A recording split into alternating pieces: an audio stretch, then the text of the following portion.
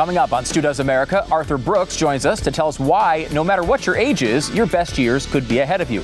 Unless you're Joe Biden, obviously. Joe Biden does live up to his promise to choose the next Supreme Court justice based entirely on skin color and genitalia. The world is going crazy, so make sure to keep up to date with a subscription to Blaze TV. Head to blazetv.com/Stu and enter the promo code Stu because that's how they know you like this stupid show. Plus, you'll save $10. And Biden is clearly out of his depth with the Russia-Ukraine situation, but his list of screw-ups leading up to this point is almost even more disturbing. Let's look back and do Biden's Ukraine failures. Stu Does America. We are in war footing. This is not a drill. Get your cell phones ready. It's war time. Yes, we're going through a war in Europe. We missed that, didn't we? That was such a fun thing from back in the day, and now it's here once again. But this time, we all have cell phones. So there's incredible footage coming out of Ukraine in this war that is broken out thanks to our good buddy, Vladimir Putin. There's some good news. Let me give it to you here. First of all, you have a Russian jet shot out of the sky. Let's watch that. Here we go. Oh, there it is, coming to the ground. Oh, no. So sad. I am broken up about it, just like he is, apparently. There's that going on. There's also footage from a bizarre situation where a guy's just driving down the street, and a tank just drives right at him, right over them. North of the city centre. An armoured vehicle runs right over him. Eyewitnesses and unable yet to believe what they pull him out of the car. The guy's alive. The driver survived. A tank drove over his head, and he's still alive. Now, we don't know for sure whether it was a Russian tank or a Ukrainian tank. It's possible Ukrainian tanks decided to just run over their own citizens in their own cities. But I'm going to go ahead and guess on this one and say it was a Russian tank. And, of course, we have this one, which is, it ends sad in a sad way, but one of the most badass things ever done. This is audio. This is a Russian warship. I repeat, I suggest you surrender. Otherwise, I will open fire. And then the Ukrainians are on the other side here. They're waiting to give a response, and they say to themselves, this is it. Here it is. Should I tell him to go F himself? You know. And goes, turns up the volume. He says, Russian warship, go F yourself. He legitimately said it. I thought about, should we make T-shirts that just say Russian warship, go F yourself? I just want one. I don't know that anyone else would buy one, but I kind of want one. Now, the sad thing is, of course, the Russian warship decided to start firing, and 13 people who were there all are dead. But they will be honored posthumously with an honor from Ukraine. And I don't know. If you're going to go out, there's probably not a better way to go out than just saying Russian warship, go F yourself. So this is the state of affairs here. But I will say, you look at these things, people are dying in Ukraine. This is a terrible, terrible situation on both sides. They're going to have thousands and thousands and thousands of casualties. But you should know that that's not the only tragedy. There's, in some ways, an even greater tragedy that happened as a result of this conflict. And Joy Behar is here to tell you all about it. Estimates are 50,000 Ukrainians will be dead or wounded, and that this is going to start a humanitarian crisis, a refugee crisis in Europe. We're talking about 5 million people that are going to be displaced. I mean, that's pretty bad. It's heartbreaking. It is. To what hear else is worse? What's worse? Is going to happen? Is there something worse? Well, I'm scared of what's going to happen in Western Europe too. Oh. Yeah. You plan a trip. You want to go there. I want to go to Italy for 4 years. I haven't been able to make it because of the pandemic, and now this. It's like what's going to happen there? Yeah. I mean, really, what's worse? Sure, there could be millions of people displaced, hundreds of thousands of people dead, but Joy can't go on her vacation. I mean, she wants to go to Italy. First, there was that nagging, catastrophic pandemic where millions died, and now this. When does she get to enjoy some wine on the beach? Huh? How about that? I'm very concerned. I will say, I myself import caviar from this region. When will it show up? I don't know. I've also been going out and I've got a dark website that I go on and I purchase orphans for indentured servitude. When are they going to come? I can't even get in touch with my contact over there. Tragedies all around. And that's, again, not the only tragedy. It's not just the main well, there's that other tragedy of all the people dying in the war. And then there's the main tragedy of Joy Behar's Italian vacations that they haven't gone away yet, but they're questioned at this point. Who knows when they'll come back? And then, of course, the biggest threat out there, the biggest existential threat that we face right now, obviously, John Kerry can talk about climate change. I'm very concerned about Ukraine because of the people of Ukraine and because of the principles that are at risk. Yeah, of course you are. In terms of international law, and trying to change boundaries of international law by force. Huge, but I thought we lived in a world that had said no to that kind of activity. Right, but mainly, and I hope diplomacy will win. Oh, of course you do. But massive emissions consequences to the war, but equally importantly, you're going to lose people's focus. You're going to lose certainly big country attention because they will be diverted, and I think it could have a damaging impact. So, I think hopefully President Putin would realize that in the northern part of his country, they used to live on 66% of a nation that was over frozen land. And that was good. Now it's thawing. Oh, no. And his infrastructure is at risk. And the people of Russia are at risk. And so I hope President Putin will help us to stay on track with respect to what we need to do for the climate. I hope so, too. I hope Vladimir, in between blowing up a bunch of orphans and kindergartners, he'll think about the 0.9 degree temperature rise that's happened over the past century. I hope he's there to address it. Now, I know he's very worried that a large portion of his country, which is currently frozen, may become livable to humans if the globe warms. So I'm sure that's on the top of his priority list. But who knows? We can only hope that he'll be there for us and the climate. There was some criticism, a tad of criticism on John Kerry on this for bringing up the climate in this situation. But isn't it consistent? They've been telling us for years and years and years the greatest geopolitical threat is, of course, not Russia. It's not Al-Qaeda. It's not ISIS. It's not Iran. It's not China. It's not North Korea. No. It's the climate. The climate is the greatest existential threat that we face in our society today. So doesn't it make sense that in the middle of a crisis, he's focusing on climate issues? It's completely consistent. Now, it also shows how dumb the point was earlier when he was saying it was the largest threat. Sure, that's possible to take that from his idiotic comments. But it's consistent. He's consistently wrong, and at least you can say that about him. Now, what could we do here? We have a situation where we have, we've got a couple options here. We could go to Vladimir Putin and say, please control our global temperatures. We could try that. Or when there's a big problem with one of the largest energy producers in the world who's decided to just go over somebody's border and start killing people, there could be a disruption to our energy markets, and we need to deal with that.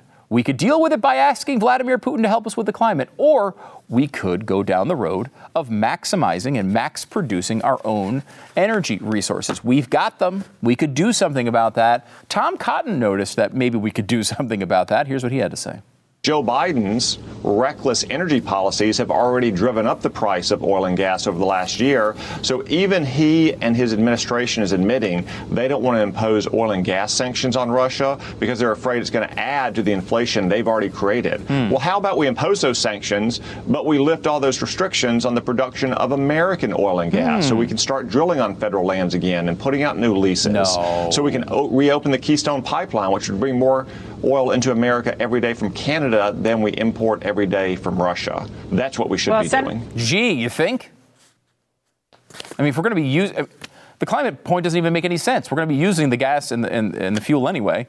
Why not get it from this side of the world instead of that side? But it doesn't matter to these people.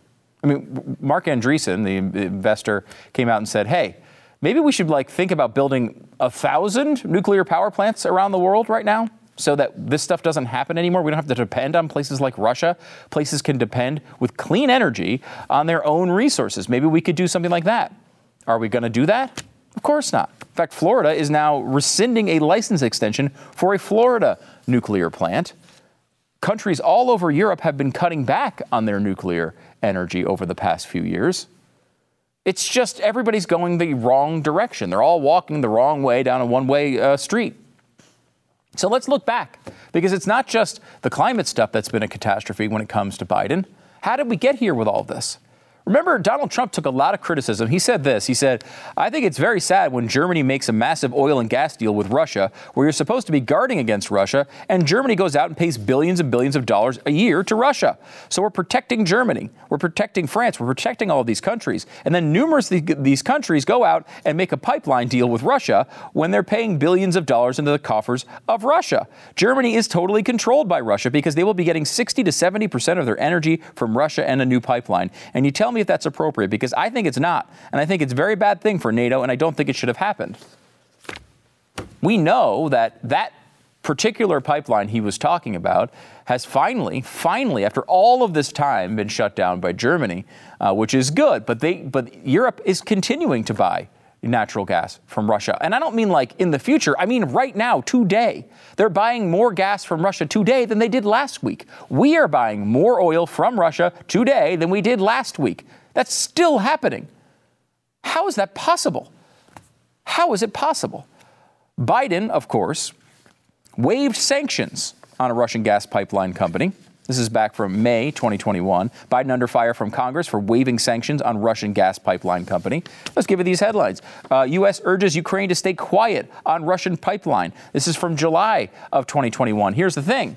Ukraine was like, hey, guys, don't give Russia any more power. You see what they're doing. They've already taken over chunks of land from us. They went into Georgia. They went into Crimea. And they're going to come here, too. You can't keep giving them more and more money so they can pad their own coffers. And Joe Biden said, you know what you should do? Shut up. That was in July of last year. Trump was slammed for cozying up to Putin, but Biden handled him a greater gift by waiving sanctions on a gas pipeline that could destabilize Europe. Flashback. Does anybody remember this stuff? How about flashback to Hunter Biden receiving $3.5 million in a wire transfer from a Russian billionaire? Corruption. We've been talking about it for a very long time, and we've gone into a lot of detail. Read Peter Schweizer's book if you want to learn about that a little bit. Hillary Clinton sided with Russia on sanctions as Bill her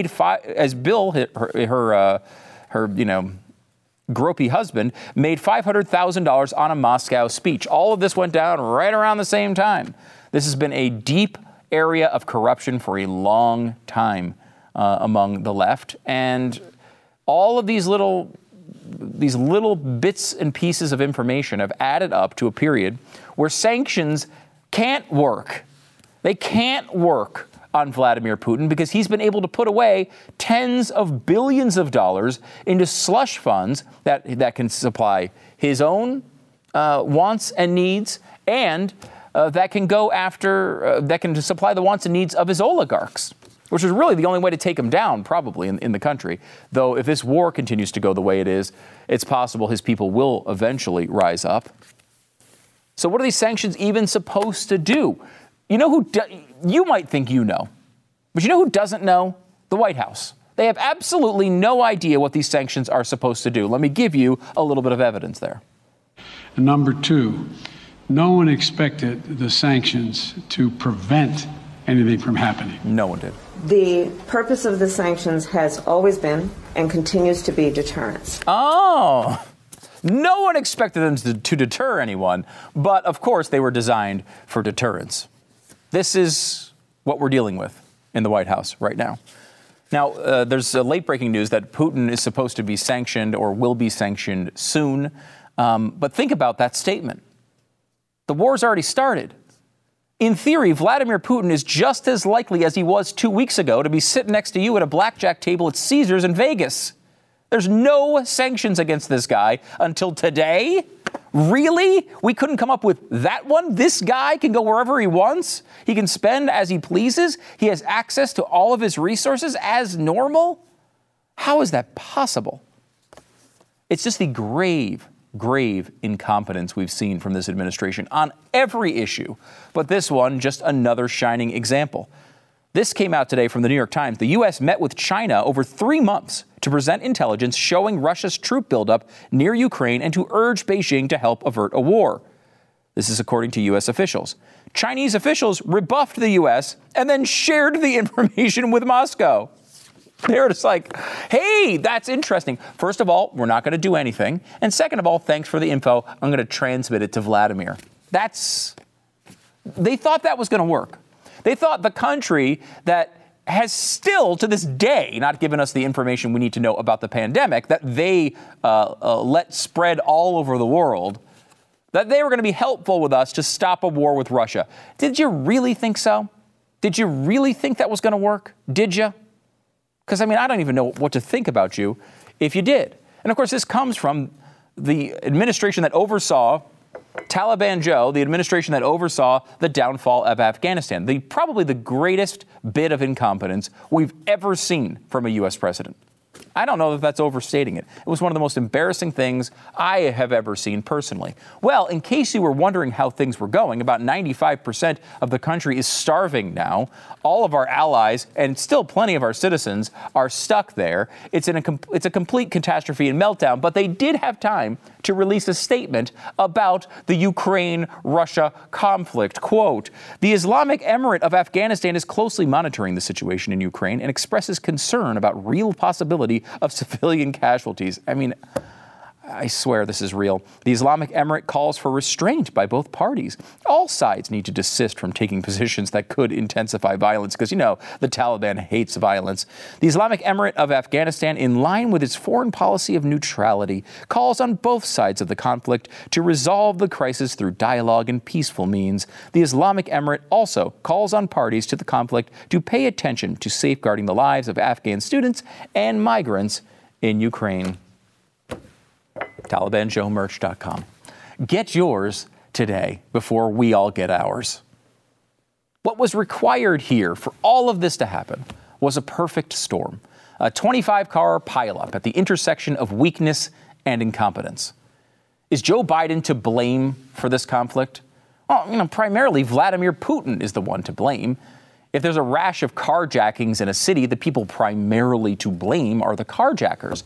But if the mayor has defunded the police, he's created a climate that makes the crime all that much more likely. Joe Biden exudes weakness. He exudes incompetence. Cutting and running from Afghanistan was a massive statement of weakness, but there was a competent way to be weak.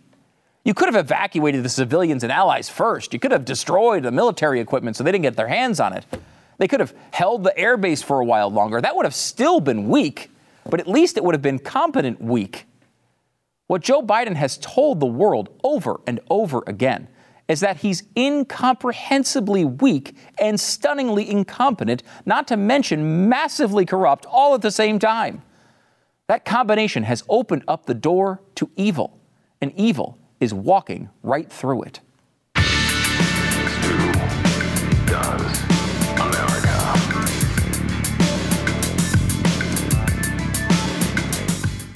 Maybe the world's stressing you out just a little bit. Maybe just a tad. Maybe there's a bunch of stuff going on around the world that's, I don't know, maybe getting your dander up a little bit.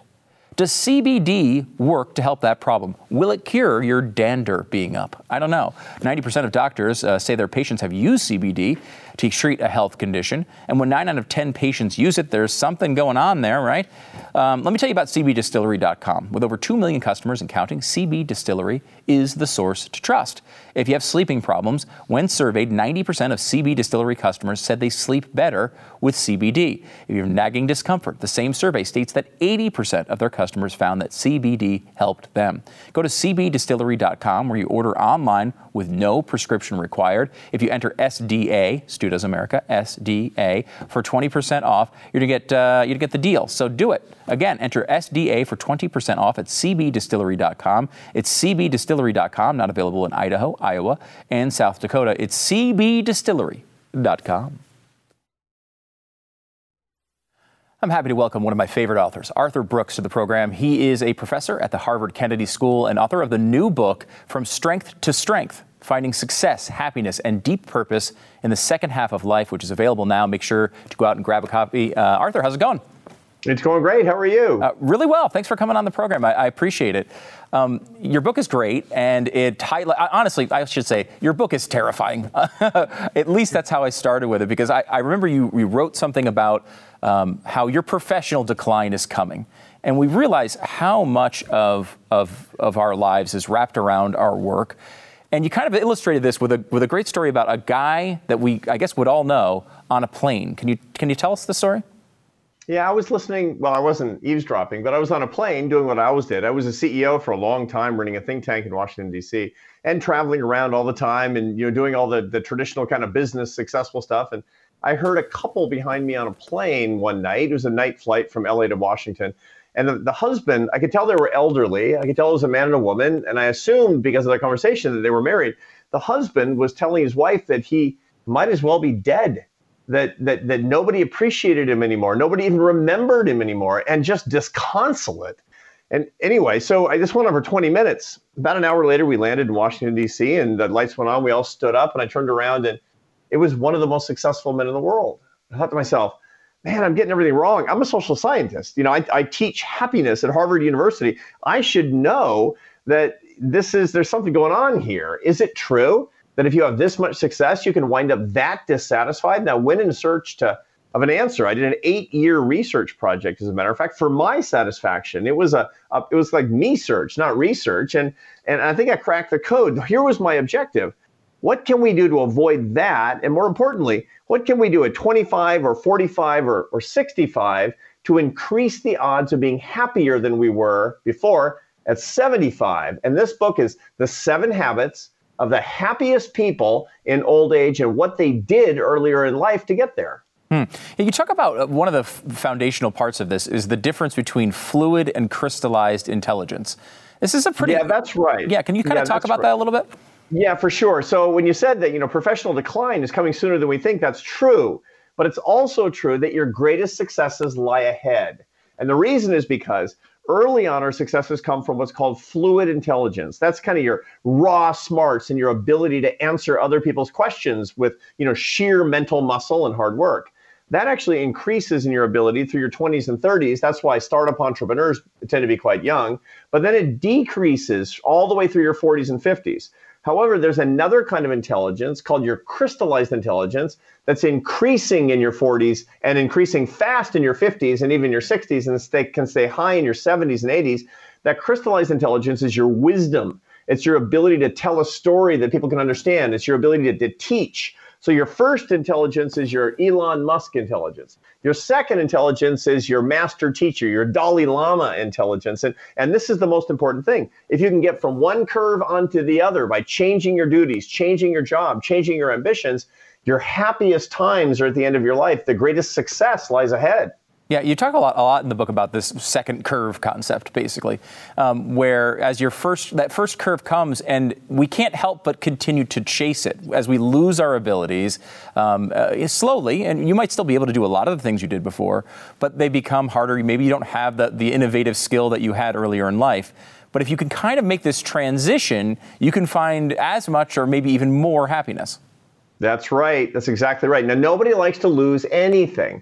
Once we bank these skills through our hard work, man, it doesn't feel good. You got to, the great poet Dylan Thomas talked about rage against the dying of the light. And we always rage against things that we're losing. And especially, by the way, strivers, hardworking people, the people who are watching the Blaze TV are making a lot with their lives. And when they work hard with personal responsibility and merit, which is a real thing, and they see something getting harder, like, no, not on my watch, and they work harder. The key thing to remember is that your strengths change over the course of your life.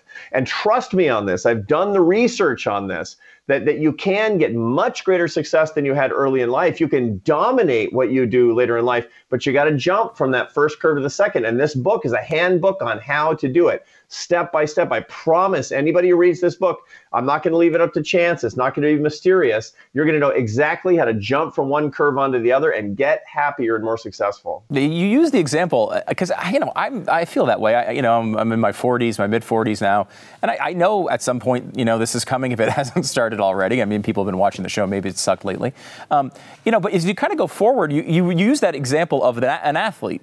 And an athlete is forced to kind of deal with this reality a lot earlier in life. Everyone knows the athletic curve comes and goes really quickly. When you put it on that scale, I mean, everyone knows this is coming to them eventually, but I guess in other professions, we just fight it off mentally. We think that it's not going to hit us.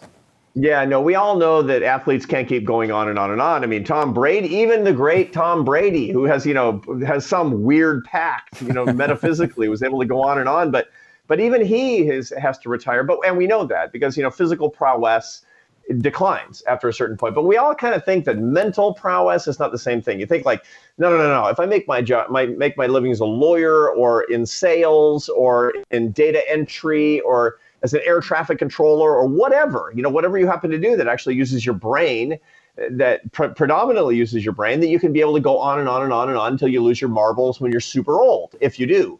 That's not right. The structure of our brains changes. The prefrontal cortex of the brain, the big meaty lobes behind our foreheads, that actually changes in structure, and it gives you one set of skills early and one set of skills later. And the more you understand this, the more you're actually able to tap into this. You're in your mid 40s for sure. You're going to notice that it gets easier for you as a broadcaster, as a journalist, to actually talk about things in ways that people understand very, very clearly. That's your crystallized intelligence. And by the way, if I had hair like you, I could be president of the United States. So I hope you're not complaining too much. No, I mean, I complain about tons of other things. The hair is at least mediocre. I'm fine with that. Oh, it's fantastic. It's beautiful. Are you kidding? Thank you. So I think people understand this, right, Arthur? But making the leap is another story. Like actually deciding and embracing this is difficult. You talk in the book about, I think it was a female CEO or a high achiever who said in a conversation with you that she'd rather be special than happy. And I thought that was a really revealing anecdote. I mean, are we prioritizing the wrong things? Yeah, for sure. And one of the things I talk a lot about in this book is one of the things that holds us back from letting things go and getting on the second curve is a success addiction. It's funny. Addictions all have one thing in common, and that's dopamine. It's a neurotransmitter in the brain that hooks you on things, hooks you on gambling. It can hook people on pornography and terrible things like awful things, drugs, alcohol. And it's the same brain chemical, the same that'll get you hooked on anything. And one of the things that many people who are strivers, who are working hard in their lives, get hooked on is their success. Hit the lever, get the cookie, get the kind of everybody says you're good when you're a kid, that you're a high achiever when you're a kid. So you hit the lever, and you're working harder and harder. And when things get harder for you to get that success, you panic and you try to double down on your effort. These are success addicts, and it chains you to that first curve as opposed to thinking, what do I really want in my life? What are the relationships that I actually need? I need to start throwing things away instead of actually accumulating more things, more relationships, more successes. And you're exactly right. I mean, I talk about this woman that I met, a big Wall Street financier who had unbelievable fluid intelligence, incredible entrepreneurial success early on, and she was kind of starting to miss a beat. Now, most high achievers, other people don't notice when they're missing a beat. The first tell is that you stop loving what you do. For the first time in a long time, you're kind of burned out. You're like, I really used to like this. I don't as much. That's a signal that your fluid intelligence is in decline. She said, I don't like it as much. And, other people are doing it better than me, but she didn't have good relationships. She wasn't actually ready for any other part of her life. And I said, well, why don't you do what you need to do? Step back from your business. You're rich, I said. She said, well, I guess I just prefer to be special than happy. And that's what all addicts say. That's what all workaholics say. That's what all alcoholics say, as a matter of fact, that they would prefer to be high than happy. And we got to break that addiction. And the only thing that can is love in our lives. And so I talk an awful lot in this book about how to repair the relationship so that we can move from one curve to the other. So, Arthur, what's holding people back from doing this? I mean, is it getting worse because of things like social media and everybody comparing themselves to each other? Yeah, for sure. That's absolutely the case. And there are a lot of people my age and your age that are stuck on social media, too. I can't, any number of journalists and professors, you got guys like you and me that are on Twitter all day long. It's pathetic, as a matter of fact. But, the truth is people are afraid. People are afraid to let things go. People are afraid to tell their friends, that they're going to try something new. They're afraid to actually go from the cowboy to the teacher, from the innovator to the instructor. They're not quite sure that maybe that curve doesn't exist. They're afraid that they'll lose a little bit of prestige, that they'll lose the admiration of other people. Maybe they won't be as rich. Maybe they won't be as powerful as they used to be. But look, we deserve to be happy. We don't want to be like that guy on the plane telling his wife he might as well be dead because he's not getting the successes that he got in past decades. We deserve to be happier at 75 than we were at 25. And the guarantee is that we can do that. Each one of us can do that if we have the right practices, the right habits, and the right skills. It's really all about trying to find what's actually important to in your life and prioritizing those things as well. The book's great. Arthur Brooks, professor at the Harvard Kennedy School and author of the new book, From Strength to Strength, Finding Success, Happiness, and Deep Purpose in the Second Half of Life. It's available right now, so don't miss it. Arthur, thanks so much for coming on the program. I appreciate it. Thanks for having me. It's great to see you. Great to see you.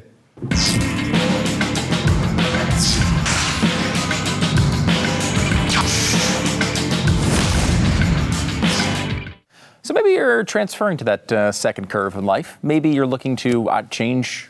We talked about acquiring more things. Maybe you're trying to downsize your home. Maybe you're deciding to move to a better area, a place that you're going to be more happy. If you're doing that and you need to find a home, you got to make sure you do it right. And if you do that the right way, you have to have the right real estate agent. RealestateAgentsITrust.com is the place to go to find that person, no matter where you're going. If you happen to be one of these people who are living in a very restrictive area of the country and decided, I'm going to move to Florida or Texas or somewhere else, RealestateAgentsITrust.com is a great resource for you, because when you're moving to a new area, you don't know who the good real estate agents are. You can find one at RealestateAgentsITrust.com. Check it out now, RealestateAgentsITrust.com. President Joe Biden, in the middle of doing all the incredible work he is doing with the Ukraine and Russia, he was still able to name his Supreme Court nominee. And no surprise here, Ketanji Brown Jackson was the pick. Now, she was the overwhelming favorite going into this. We talked about her on day one as the probable pick. There was three women who were thrown out there as possible nominees. The only one that was kind of interesting to me outside of Ketanji Brown Jackson as a possibility was Childs from South Carolina. And the reason why, well, two reasons. One, there was some bipartisan interest. So maybe Biden wanting to look like he's bipartisan going into an election where he's going to get smoked. Lindsey Graham was outwardly advocating for Childs to be the pick and indicated that they could get some Republican votes.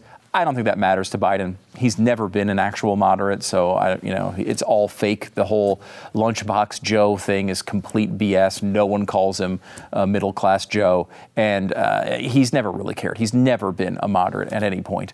So I never thought that was real. The one that I thought was potentially real was that Clyburn also was advocating behind the scenes. Now, Clyburn, if you remember, was the person who basically got Biden elected. He needed to win desperately in South Carolina. He had no wins in the primaries. Clyburn endorsed him, kind of put him over the top.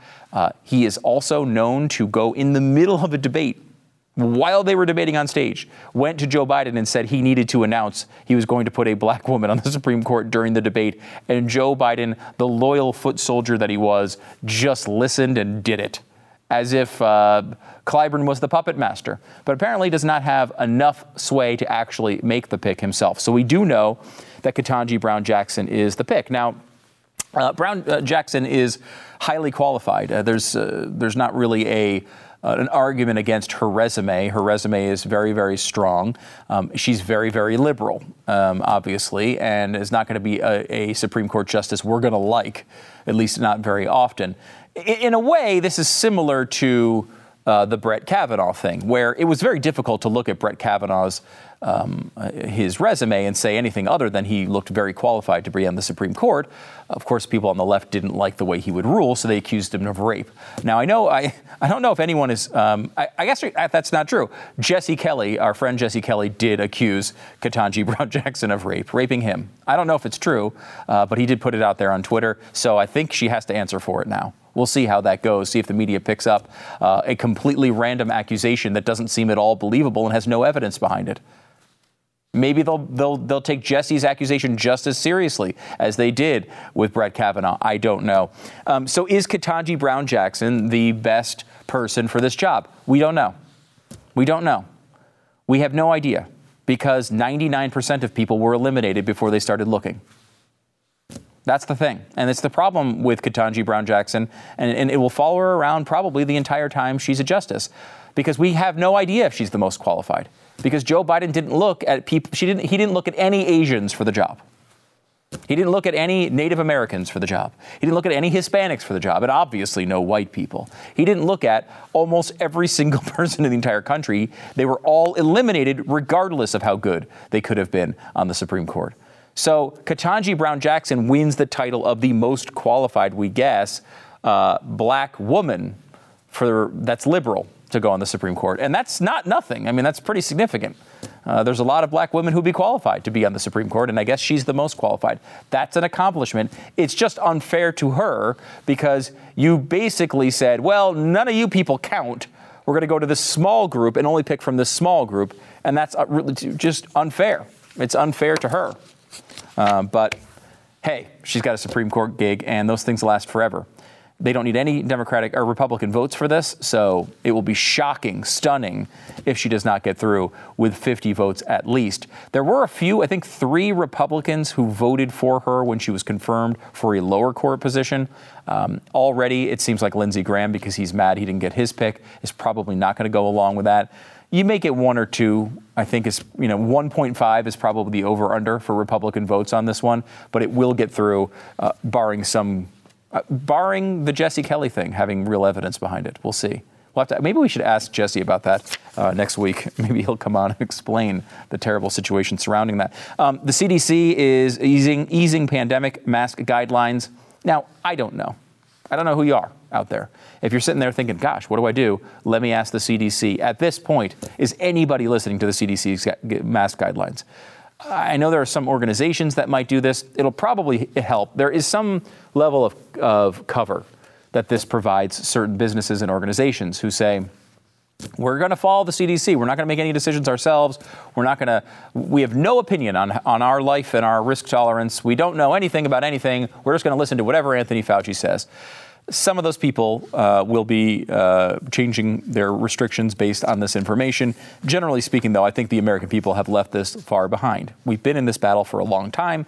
We know what the risks are, and sometimes we'll lose. Sometimes we'll say we don't want to do those restrictions, and maybe it will cost us. But we get to determine our own futures here. We get to make those decisions, not you. And I don't think the CDC has been making them for people for a very long time. And now that will be even more emphasized as we get past Omicron. We've gone through all of this. We kind of understand it now. You can go out and get the treatments that are out there if you want to get them. If you don't, fine, whatever. Let's move on with our lives. Only one state will have an indoor mask mandate. And I will tell you, there's one thing this show has given you over the past couple of years, is that island residents are a little protective. Hawaii will keep their mask mandate on, at least for the time being, the only state in the union. And I'm telling you, this is a thing. Why is Australia so weird? Why is Hawaii so weird? Why is New Zealand so weird? All this weirdness from islands because they're not used to anybody showing up. No one ever shows up. No one crosses their borders, so they get very protective and they're very scared of outside diseases coming in. And so there you go. That's your piece of evidence. That's scientifically proven, by the way. Island people, island residents, very strange. People from Australia, very protective, and they won't let any of your diseases in. So remember that next time you visit an island, nothing there can happen that would spread disease.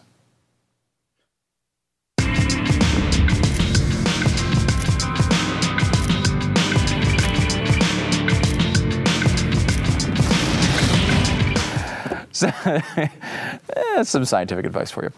If you like great snacks and you'd rather eat the great snacks, but then not, pack on the pounds that are associated with great, delicious snacks, we've got a lot of good food. Capitalism is fantastic, man. They've given us so many delicious treats. Built Bar, though, has given us an incredibly delicious treat, but they don't make you balloon into a Goodyear blimp for eating them. Raspberry, coconut, mint brownie, cookies and cream, double chocolate, lemon-dipped cheesecake, banana cream pie. They've always got crazy flavors coming out. You can get the mix box where you get their 9 original flavors, get to sample everything. 18 grams of protein, less than 180 calories, less than 5 carbs and sugar. Look, the bottom line is these are healthy for you and they taste great. They're not normal protein bars. Don't be fooled by the title. Put them in your fridge, chill them a little bit. Go to Built.com, use the promo code STU15, save 15% off your first order. Why not save the 15%? Use the promo code STU15 because that's how they know you like this stupid show. Plus, you'll save 15% off at Built.com. It's Built.com, code STU15.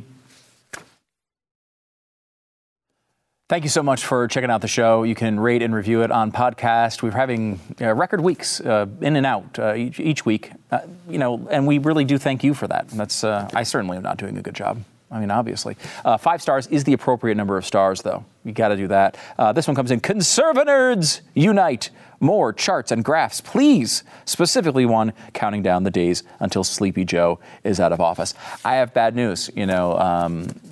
The Emergencies Act is coming to the United States, so he's never leaving office. Awesome, stupid show. All right, here's what happened. I love this stupid show. Well, thank you so much. I do appreciate this. And whenever you review this podcast, it's always important to make sure that you do 5 stars. You give the review. I don't care what it says. It's great, whatever. It's totally fine. But the point is that not only when you review this show with 5 stars does it help this particular podcast, but it also hurts others. And that's the most important thing. This one comes in. This pain of these 5 stars, I hope this hurts others. And that's really good. I'm glad I've now convinced people to rate the show with 5 stars just to put real pain in other podcasts. We're Americans. We're selfish. We're capitalists. And therefore, we want to prop ourselves up while putting our hand down on the little peons, the other disgusting peasant podcasts that we crush beneath our feet over and over again. So give us 5 stars. Back in a second.